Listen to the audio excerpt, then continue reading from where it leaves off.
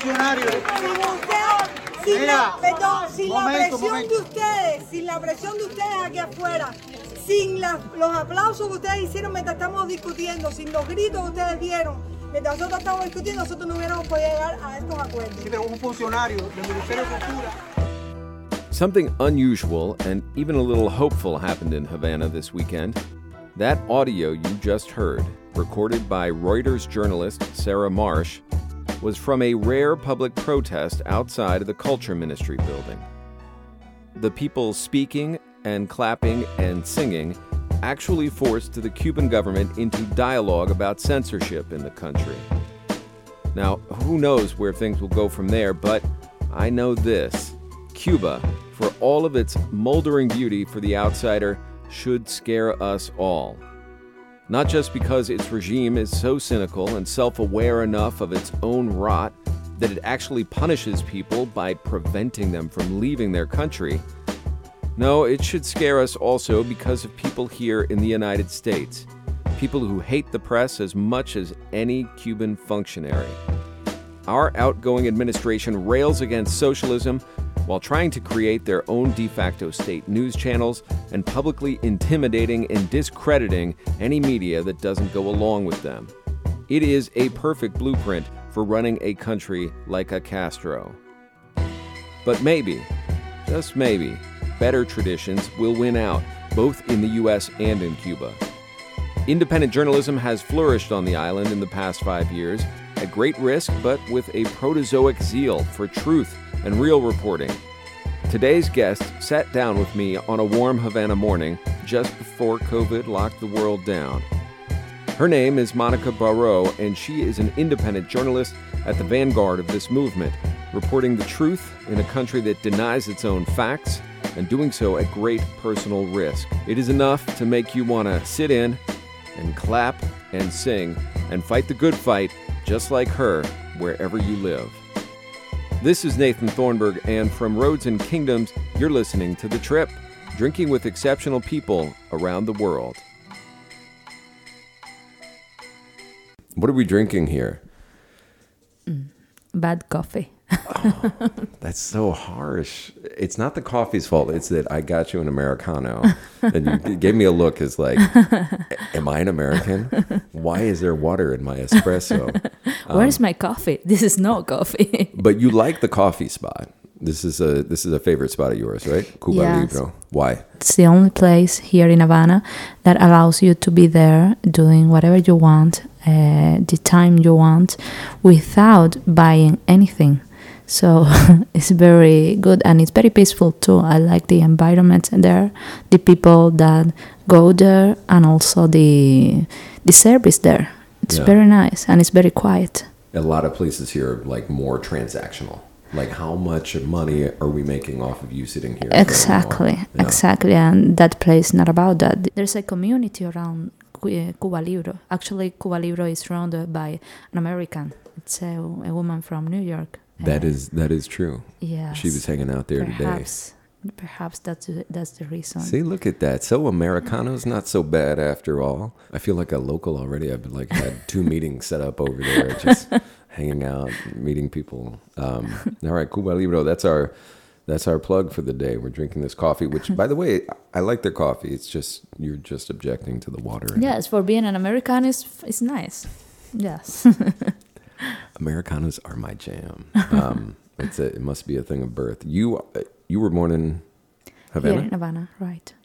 How common is that? How many people are from the provinces, and how many people are like Habaneros? Well, actually in Havana, there are a lot of people who are not from Havana, especially professionals, because in other cities or provinces of the country, it's very hard to develop a profession.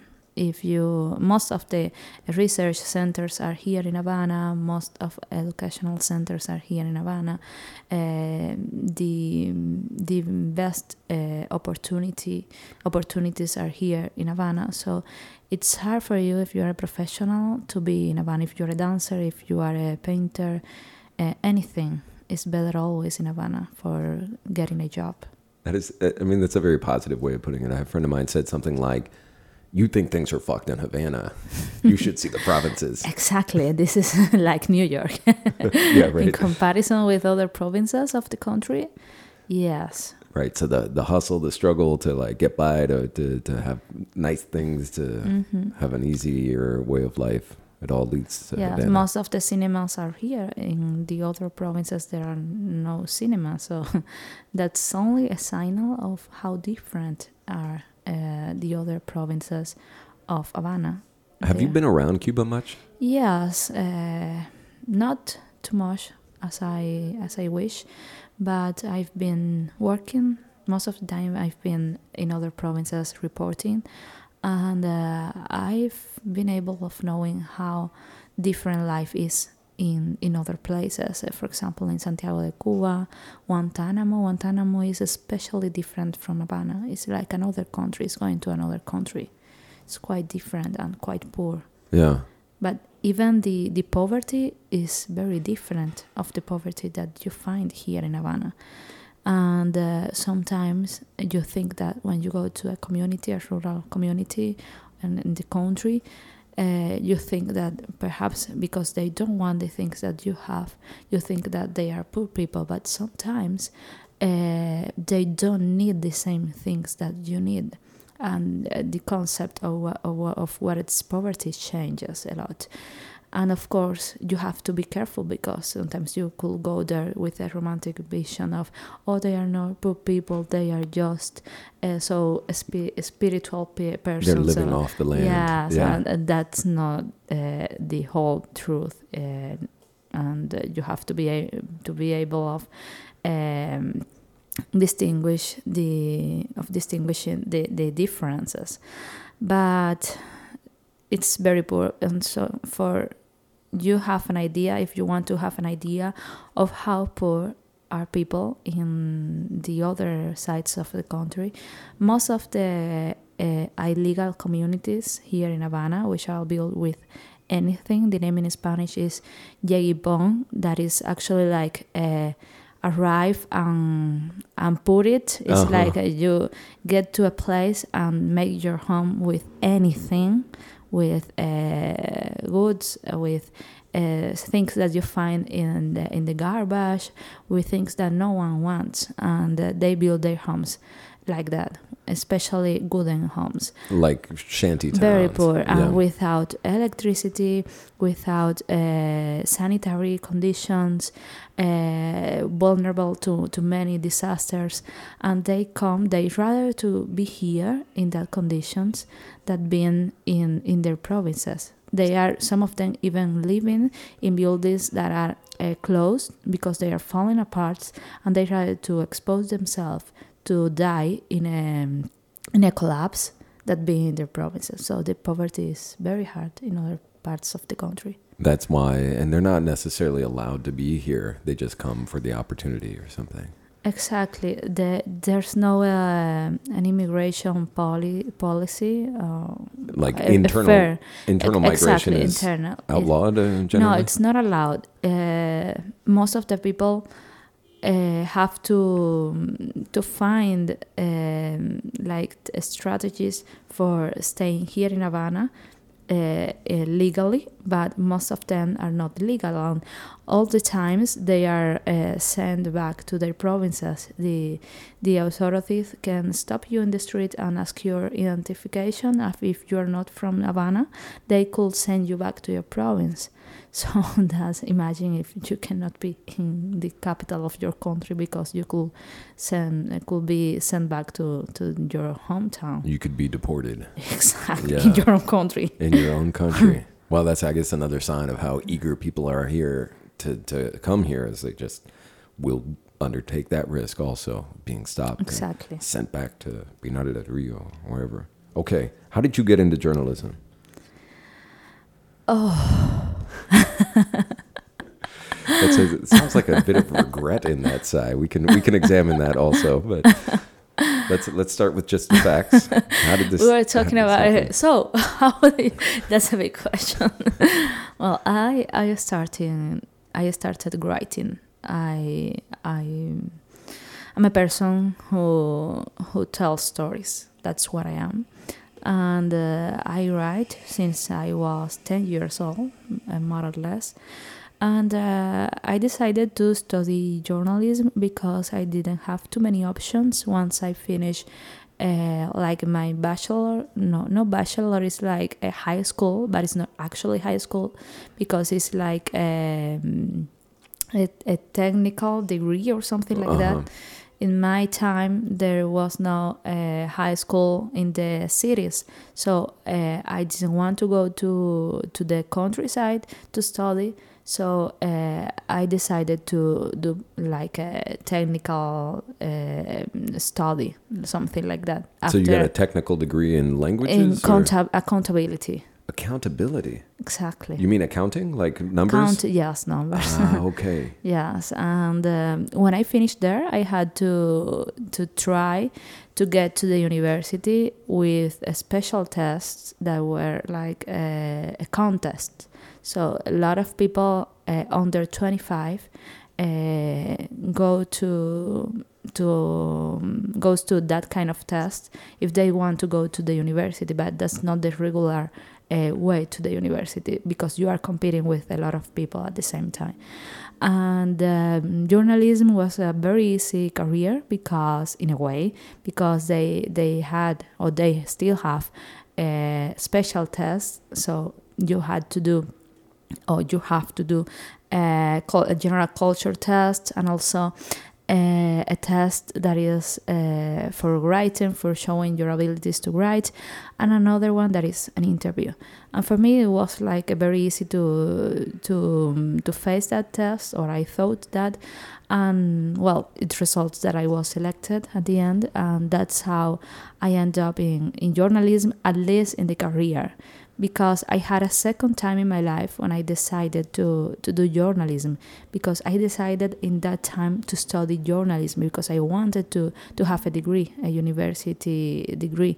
Any kind of degree? Any kind of degree. For me, it was like, I don't know, it was in a way to make happy to my fathers, to my parents. And did they have university degrees? Yes. They expected that of you? Yes, they expected that. And it was not an imposition, but I wanted them to feel I want them to feel proud of me, and for me it was important to do that. I wanted also to do that. It was not like a huge thing for me or a sacrifice. I didn't have to sacrifice anything for studying journalism, and it was something that I just wanted to do, but I didn't know that I wanted to be a journalist. Yeah, what did you think of journalism? Like, did you have role models, or you were not really thinking about it? I only think that I could write. If I'm a journalist, I will write, and it's fine if I can write. Of course, in the career was completely different. And when I graduated from the university, I didn't want to write anything. For me, it was very frustrating, the whole career, because the education here in Cuba is very, very, very, very violent in a way, and it's very old, and it's very, I don't know, it's not focused in making a more creative person, or making you like a free person. Is focused in make you in teach you how to reproduce something. Yeah, that's annoying. Yeah, I remember this about Cuba for all of its, sort of claims of being a revolutionary society, certainly in education. I mean, all of my friends who were musicians had to go to La Haina and play in symphonies, Exactly. And their hearts were always beating with, with salsa or son or charanga, but they had to be playing Brahms, Exactly. I imagine it's something like that in the university course for journalism. It's the same. It's exactly the same. So I had to leave a discovery of journalism after I graduated, and that discovery started when I became an independent journalist. I had the idea that I wanted to tell stories, I wanted to do journalism, but I didn't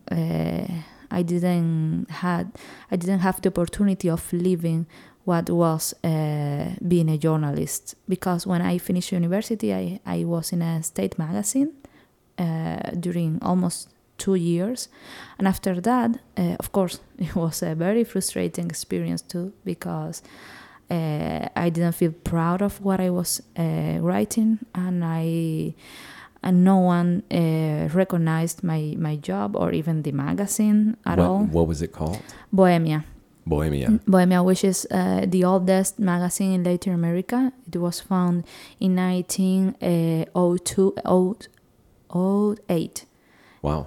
Yes, it's a very old magazine. In the 40s and the 50s, it was a very good magazine, but, well, after 1959, everything changed here. And it's now a government magazine that's not in the business of saying interesting things or making stars of its writers. No, not in the business of making journalism at all.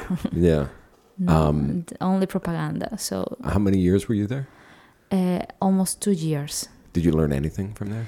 Yes, of course. I learned that I didn't want to do that kind of journalism. that is the best on-the-job learning you can do. I learned I don't want to do this. Exactly. What more can you ask from a job? God bless Bohemia and all of its lessons for you. Exactly. And after that, I had a similar experience because I was in a research center of philosophy. And I was working with local governments as a researcher, and trying to collaborate and to develop process of participation, democratic process for changing things in their communities. But then I realized that I was there thinking as a journalist. I didn't want to make any advice. I didn't want to coordinate any process. I wanted to tell the problems to everybody. That is a very nice distillation of what journalists do. Well, Yes. I want to shout about some problems. Is that too much to ask? Okay. Yes. So then you took off, and is that when you decided independent journalism? Yes, at that time, I in my reality, I didn't find like a project which I could feel identified.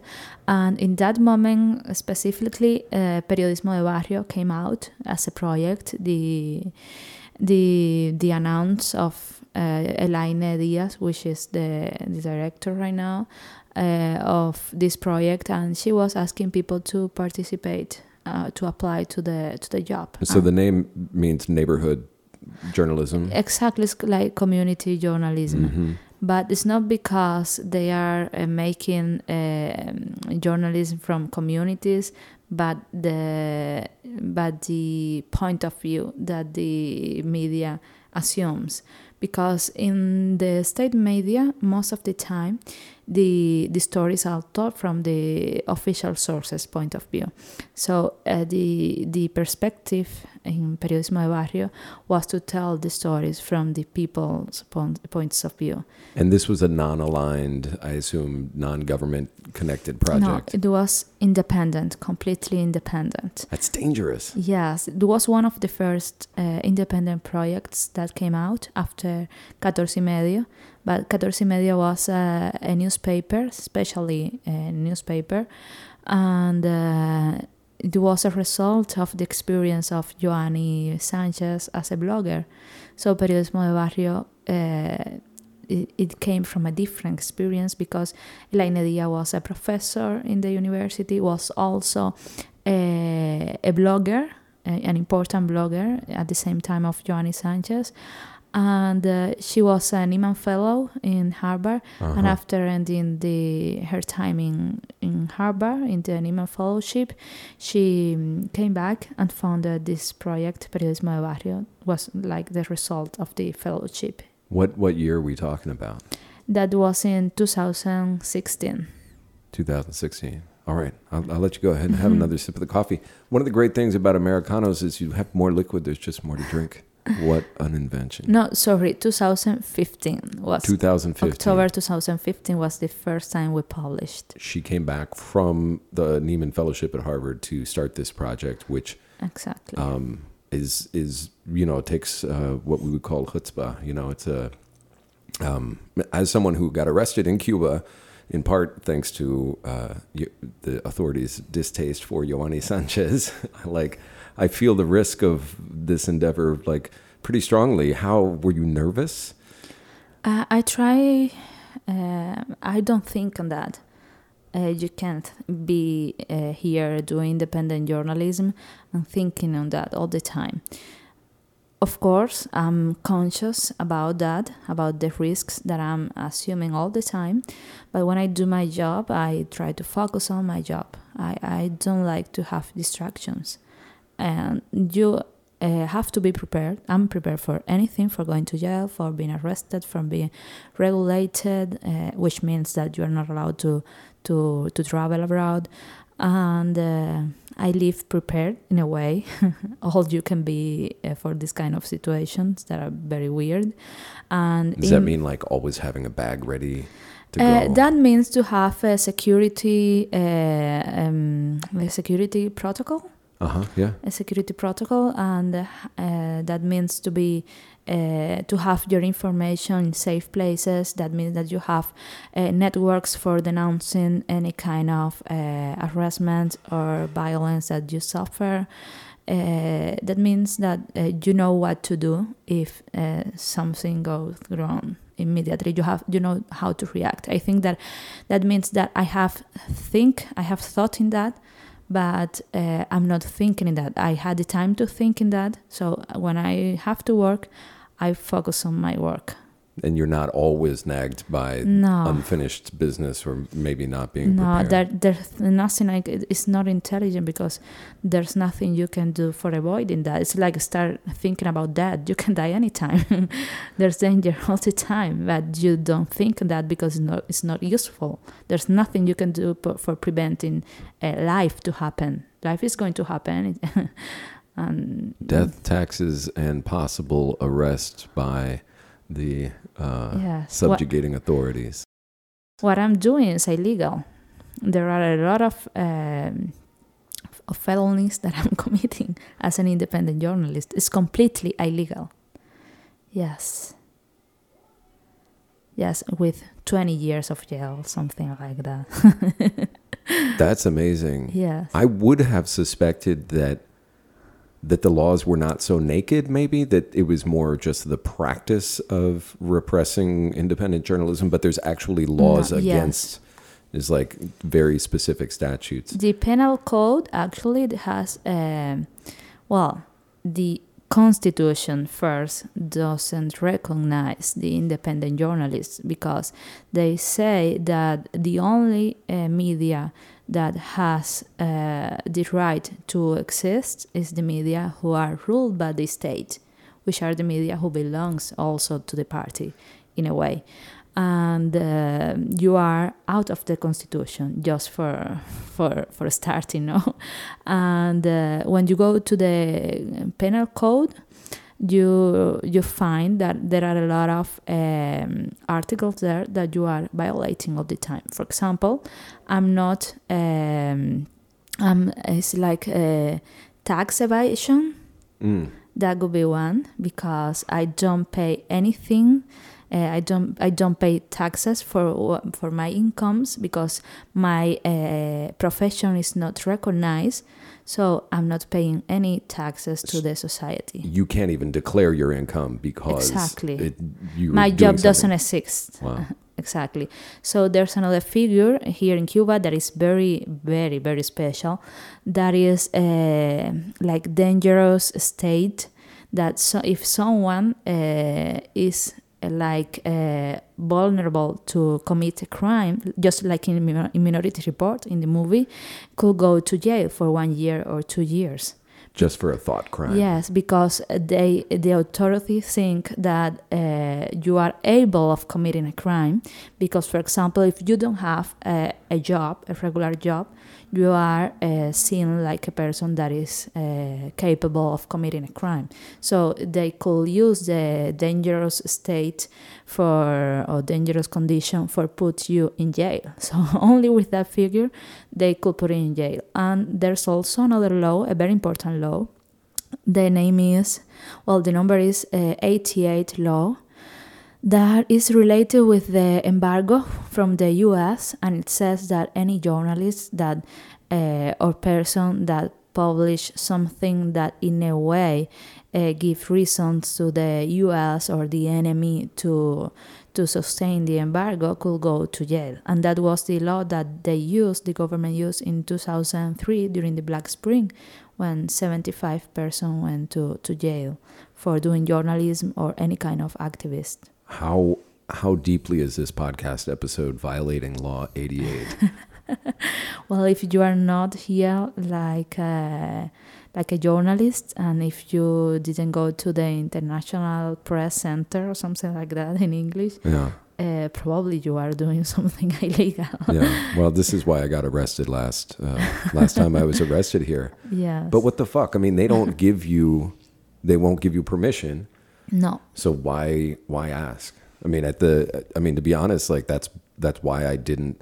I think that's why I got arrested last time, was because Probably. one, we had done something at Time Magazine with Ioanni, but two, I applied for a journalist visa, so they knew I was coming. They just never got back to me. They were just like, "Thanks for the application. If you do show up, we're going to arrest you." So exactly. Now, it's just a profoundly different experience to face that as an American who gets to go home. So I don't want to compare our experiences. The risk that you put yourself in, and your colleagues is a very different form and style and gravity. Is the work that you do worth it? Yes, I believe so. There are a lot of journalists that are asking all the time, what's the meaning of what I do if nothing changed? I'm not that kind of journalist. I think that my job is to denounce what's wrong in my society, and the work of activists and the society and politicians is to fix it. And I think I do my job. And if everybody do their jobs, the society were better in a way. And I'm glad I feel fine with myself, knowing that I do my best and I do my job. And if in the future all these projects die because the conditions are very aggressive, I think that we already make an important statement. We show to the government that we are able to do journalism, quality journalism, without supervision of the Communist Party. And that's important. We show that not only to the government, but also to a lot of people, and even to a lot of people outside Cuba that perhaps thought that there was nothing in Cuba important to see regarding to independent journalists or regarding to journalism at all. And in the last 5 years, a lot of independent projects has received a lot of recognitions from international prizes from different centers, academies, and other media. And that's important. We show that there's talent in Cuba for doing journalism, for doing even journalism in such hard conditions. And we show to the government that we don't need them to know what's right and what's wrong in journalism. So in part of being outside the system is you also have to maintain your own set of standards and your own sort of ethical way of doing journalism.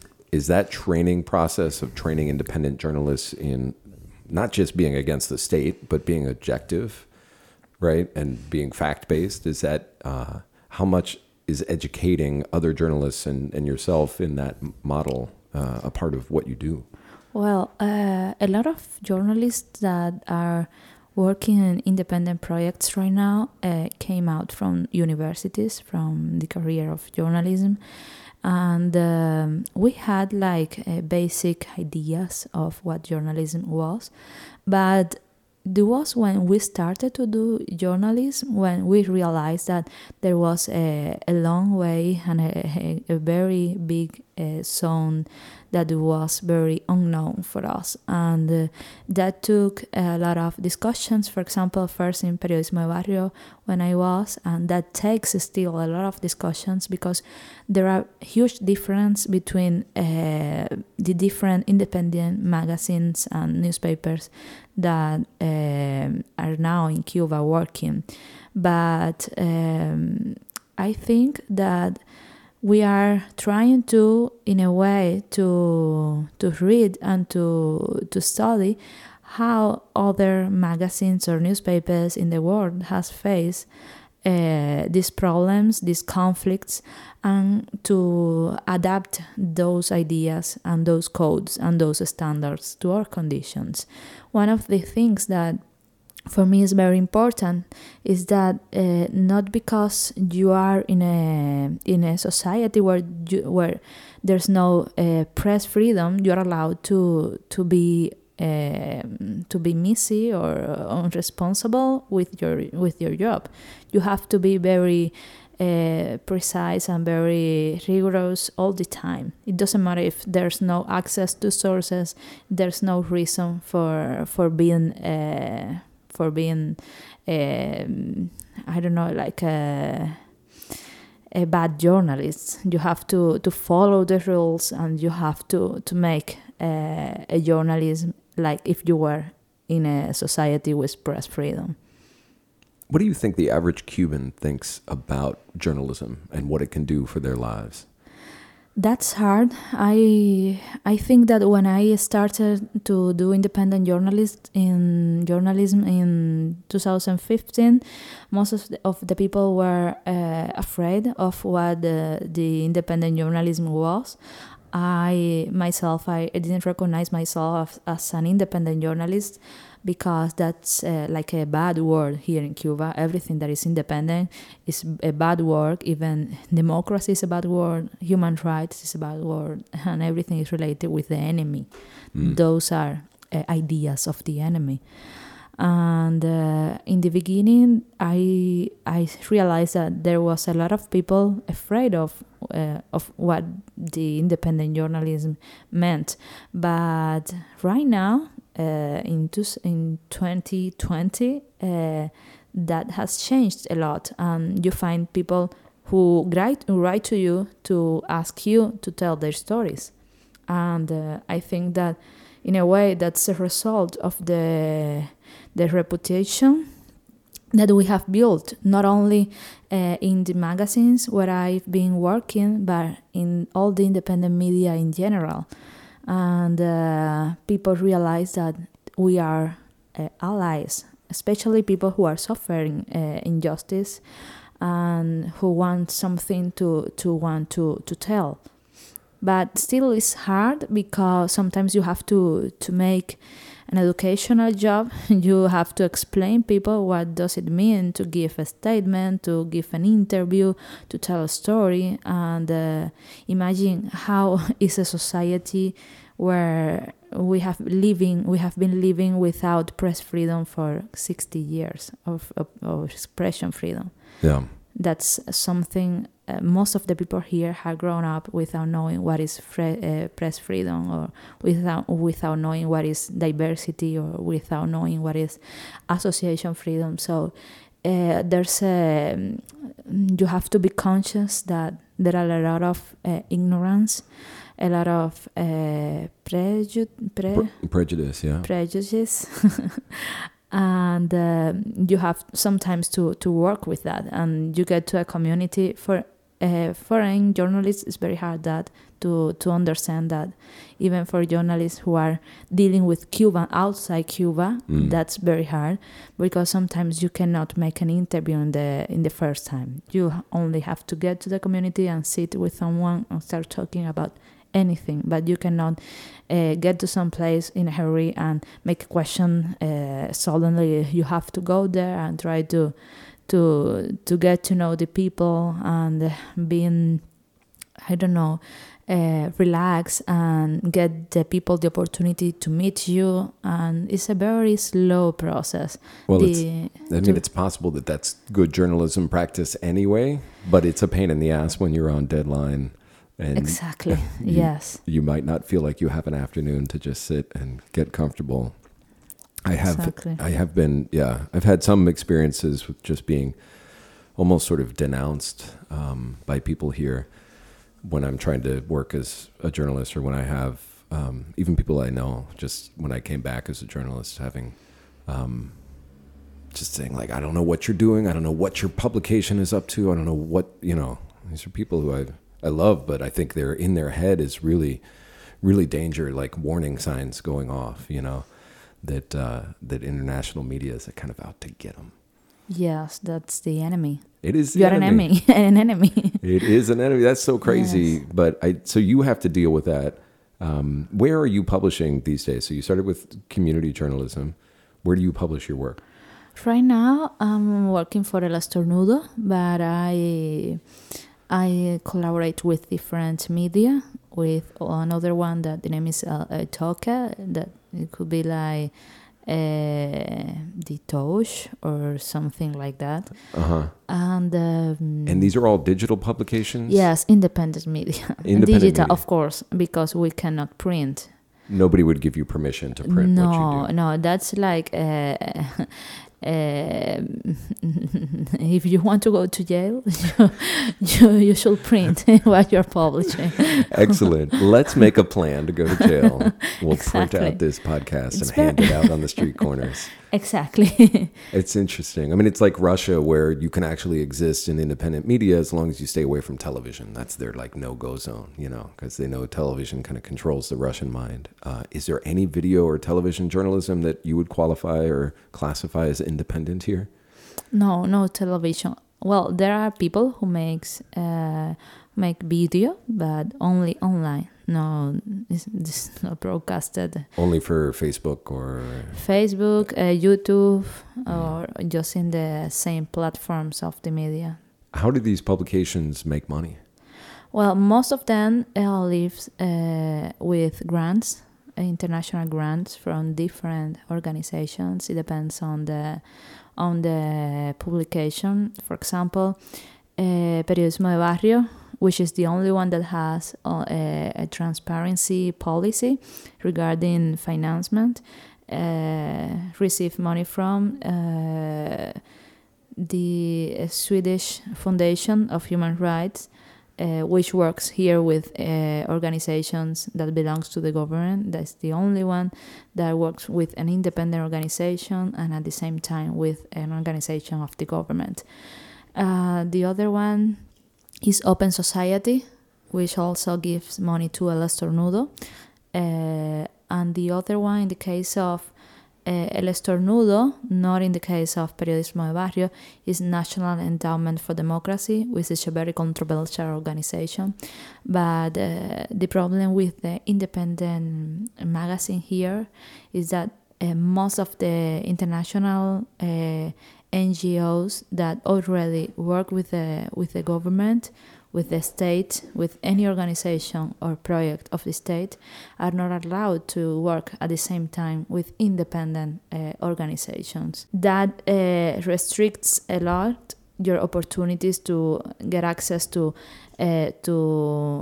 finance sources. This is kind of a deal they have to make with the government. You want to be involved, you want to be connected, you have to stay away from independent media. Exactly. Independent media and any project who is independent from the government, any kind of project, even if you have a project focused in the community and in the natural disasters or, I don't know, a trash challenge, anything. The problem here is that you cannot be independent from the state. The state have to control everything. Well, let's since we're breaking some laws, let's dive right into more law breaking. Tell me, what is the biggest problem in Cuba? Like, what is keeping this country back? In my opinion, it's the lack of freedoms. It's not the embargo. It's not that we are a poor country. It's the lack of freedoms. And the government is being very arrogant. A lot of young people are leaving the country. A lot of capable people. A lot of talented people. And that's something that you cannot get back. That loss is something that you cannot measure how long you will take to recovering from something like that, and the government is only worried about keeping the power in all directions. For me, that's the biggest problem here in Cuba. The brain drain is enormous, and I mean, nobody knows how many people have even just died trying to leave this country, which is insane. But a sign that people who just see opportunity as not something that's going to come here in Cuba is enormous. How do you, as a, free press loving journalist, stay in Cuba? I mean, you could go practice, journalism freely in so many places. I love to do journalism here. Of course, everyone who lives in Cuba has thought about leaving the country. It's not possible that you find someone here without thinking on that at some point in their lives. But I love the stories that I tell here, and I love the reality, even with so many problems. And I think that we have sometimes to get away for a while. Actually, right now I applied for a fellowship, but only for living for a few period of time, only a year. I wouldn't like to be away from my job more than that. And is that in the States or in Europe? Yes, in the US. And because you need to in a way to see your country, to think your reality from far, from the distance, because this is a very weird reality, and you have to keep in mind that the world is not like that. Yeah, this is no normal at all. Monica is absolutely right. It's very fucking strange here. Yeah. But I can imagine just growing up in this system, you do kind of get used to, whether you're opposed to it or agree with it, it's your reality. And it's not that like the other realities are better or worse. It's not that. They are like more normal realities.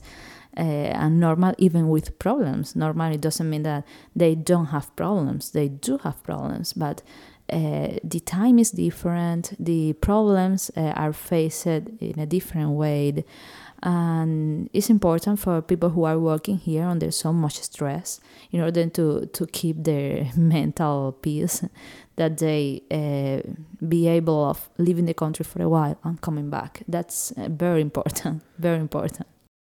Well, without naming names, when you arrived here today, you were kind of in a fluster because there's someone in your community who's facing the possibility of restrictions. This is a common thing, a common threat, is restrictions against travel, possibly, right?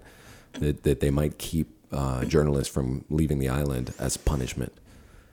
Is that a tactic of the state? Yes, there are a lot of, I don't know the exact number right now, but I think there are more than 100 journalists who are regulated, who cannot leave the country, and only in these days, in the past few days, I had two friends, very very close friends, who were called by the authorities for facing interrogations.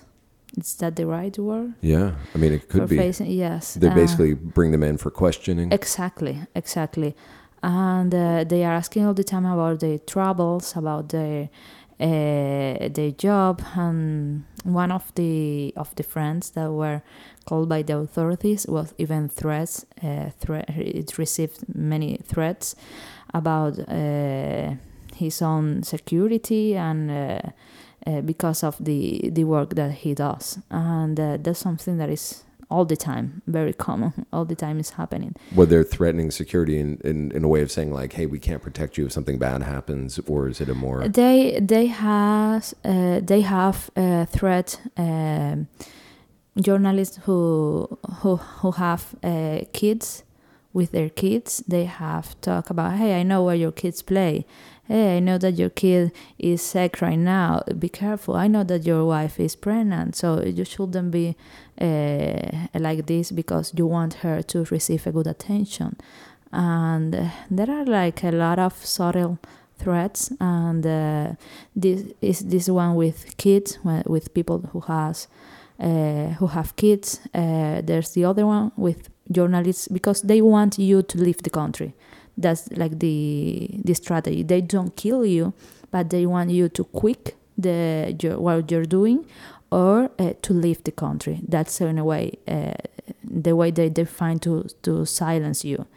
And they don't want a scandal of putting you in jail. They don't want a scandal of killing you, but they make you leave the country.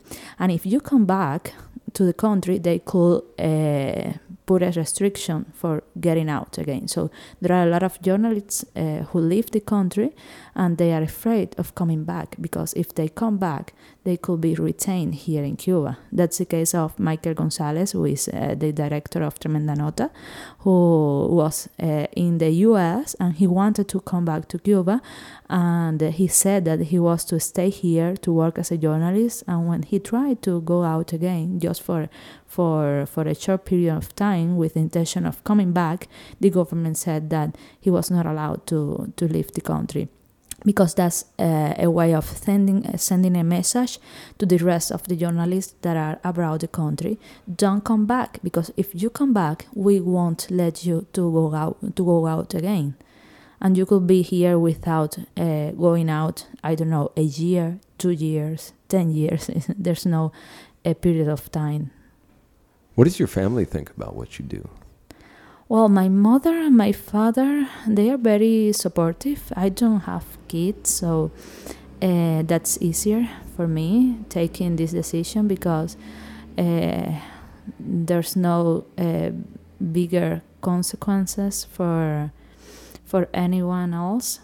And of course, my mother is worried all the time, and my father is also worried all the time. But I have prepared them. I talk with them about the risks, which, for example, when I was detained in 2016, that was a very complicated experience for my family.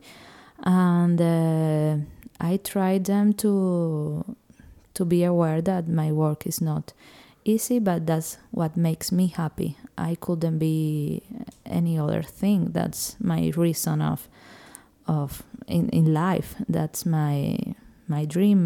That's what I am. And tell me about that detention in 2016. That was in Guantanamo, in this special place that is not like anything else in the country. And we were there. We were 9 journalists, and we went to Guantanamo to cover a hurricane, the path of a hurricane, Matthew. And we arrived the first day. The hurricane just had happened. We made a crowdfunding, very fast crowdfunding for internet, and we get the money, $2,000 to make a coverage with 9 people. It was like a very short amount of money for such a big coverage. And we get to Guantanamo one day, and at the next day we were all detained. It was like 48 hours, and we faced different interrogations. We went, first we were detained in Baracoa, and then we were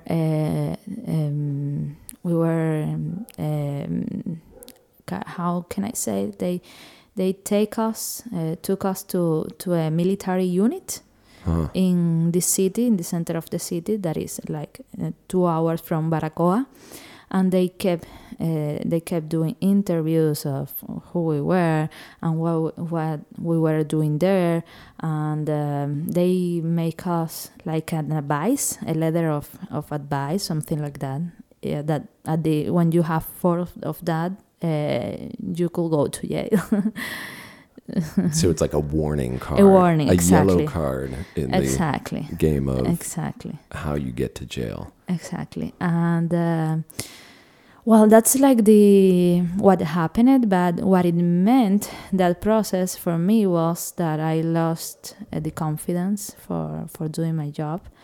It was very fast, and I think I reacted how I could. We are not prepared for dealing with that. It was not something too dangerous, but it was humiliating because we were treated as criminal, and the women had to take off our clothes, and because they wanted to check that we didn't hide anything in our bodies, and we had to go down naked and to push, so they realized that we didn't have anything inside us. And that was humiliating, but... I mean, that's got to be kind of the point, right? Yes, exactly. Physically humiliate It's you. like, you are not the only... You don't have rights. I can do with you whatever I want. I can put you in that position. So it's hard to recover from that. They don't harm us in a physical way, but psychologically it was a huge impact for everybody there. Even for the magazine, it was a hard process, and I remember that we had a lot of discussions when we started blaming each other. You shouldn't be like that if that happens again, and you should have acted different. You shouldn't have said this, and we started to judge each other, and I think it was part of the trauma of living that, and it was hard as a team to overcome, to deal with that. And in an independent and personal way, for me, it took like almost a year to report again. I did my job, but I was all the time shaking, and I was very concerned, and I put myself like limits, trying to avoid a situation like that. And it was hard to recover to that. Well, I'm sorry to hear that, and I can only imagine, like, yeah, that is a difficult thing to bounce back from when, as you said at the very beginning of the interview, like, you can't do this job looking over your shoulder. Like, you have to be free somehow in your mind, and I can imagine regaining that was a challenge. Did you have some of your colleagues, some of the 9 who couldn't get back into journalism? Two of them, yes. 2 of them. Actually, one was a guy from Santiago. One of them was from Santiago de Cuba, and the other one was from Villa Clara, and he was not able of reporting again. The other one neither, and the one who was from Villa Clara is now living in the U.S. because after that he was not able of writing anything again. Yeah. And they detained you in Baracoa, the first city, the first village of Cuba. Exactly. It's like very, there's a lot of symbolic meaning. It's really fucked up that's, it's many years later, that's where we are, right? Exactly. But it's when you, it's like, I don't know if you have practiced sports. When you practice sports, you have to focus on on the place that you want to get when you're running or when you are swimming or something. You cannot think, oh, I'm tired, or oh, this is happening too. You only think in your objective, and that's the same with each story. I don't want to be the story. I don't want to be in jail. I want to get the story, and for me, each story is that. It's like a competence with the state. I want to get the story, and I want to get the biggest amount of information that I can find, and I'm playing all the time with the government, and to avoid them. Like if am I hiding all the time, like the Heights is that game, because it's easy to be detained. It's very easy to be detained. And it's each story is like a game. and you want to get the story without going to jail and without being detained, and you want to get the best story that you are capable of obtaining. That's a hell of a game. That doesn't sound very fun at all. What kind of games are you just playing? focus on the story. Just on the story. Just think in the story. For our listeners in the United States and Europe who I hope are appropriately educated and slightly shocked by some of these stories that you're telling, like what can we do as outsiders? What would you like the world to be knowing and doing about Cuba? I think that it's important to be aware of how is working the repressions and the repression on the lack of freedom in Cuba, not only because of the need that we have of solidarity, but also because what's happening here could happen in any place, and the government has been very, very good trying to avoid attention about what's happening here, because they say, well, no one dies here, and the international NGOs and organizations, they look at Cuba, no one is dying. That's fine. Mexico is worse, and of course, nothing is worse than losing your life, than being killed. But the purpose of the government here is to silence you, to make you quit to your job, and to maintain power. And the government has been doing that for 60 years. That's something that is very interesting to be aware of. And we were a society that before 1959, we were just like any other society in the world. We were not different. We had a dictatorship before the revolution, but still before even the dictatorship, we had a society with problems and with good things like any other society in Latin America, with a lot of problems, but we were very similar. And what happened here could happen in any place. So you have to be aware how the government can control in order to maintain power, because this has destroyed generations and generations and generations. The fact that you are here talking with me and you didn't do this job 20 years before, it's not because 20 years before there was not another Monica or another journalist in my countries, like they couldn't exist. Yeah. There was not the opportunity. So imagine how many generations we have lost. Yep, I'm imagining. It's a lot. Yes. It's all this human capital, it's all the great energy and intellect of a country that's just kind of stepped on. Have you been following what's happening in the States with kind of our press problems and, the sort of decline of big media and decline of trust? Do you guys look at that and get any weird feelings about it? I assume that American press freedom is something of a model for you, and now it's kind of under its own threat. I think that not exactly American press freedom, but many media in the U.S. Of course, there are a lot of things that I admire in the American system. There are a lot of that I don't admire, of course. And next time we'll talk, let's be in America, and I can unload about all the bullshit that we do in America. Not to make it one-sided, this conversation. But I admire the New Yorker a lot. I admire Mother Jones a lot, and the job that they have done regarding the prisons in the U.S. It's for me, it's amazing. ProPublica also. The Atlantic.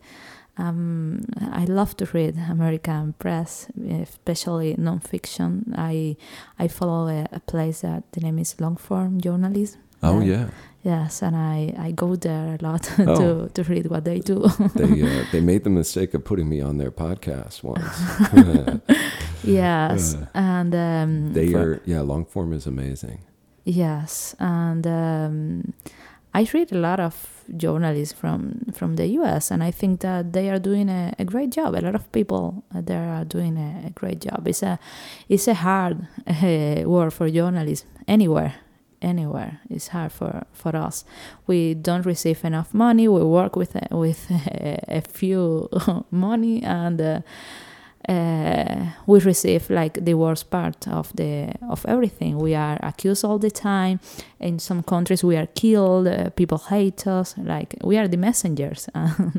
We only share the message. We tell what powerful people want to hide, but we are not the guilty of what's wrong. I'm not inventing the problems. I'm just telling everybody. Amen. There you go. Yes. On record. But I admire a lot of magazines and newspapers in the U.S. actually. Good. You hear that? They need a little cheering up, I think. It's going to be a brutal season. We're going to be attacked on all sides, for sure, up to the election. So a little bit of encouragement and love from Cuba goes a long way. Beautiful. All right, Monica, what a pleasure to talk to you. Kind of unbelievable bravery in what you do. Thank you for doing it. Thanks to you for telling it. The Trip from Roads and Kingdoms is hosted by me, Nathan Thornburg. Alexa Van Sickle is our online editor. Theme music by Dan the Automator. Episode illustration by Daisy D. Show artwork by Adele Rodriguez. Executive producers are me and Matt Goulding, also of Roads and Kingdoms. Thank you also to Connor Gorey, the American we mentioned in the episode, who owns Cuba Libro Cafe in the Vedado neighborhood. If you can, consider donating to the cafe, which funds worthy health and education projects on the ground in Havana. I will put a link in the show notes. Next up on this feed, back to our archive episodes, released without needing a subscription for the first time. It's Chris Ying in San Francisco, a giant of food media, a writer, a producer, a podcaster, from Lucky Peach to Major Domo. He drank Theraflu or something hardcore like that, and we talked about the special alchemy of food and life in the Mission District. This Thursday, we will meet you there.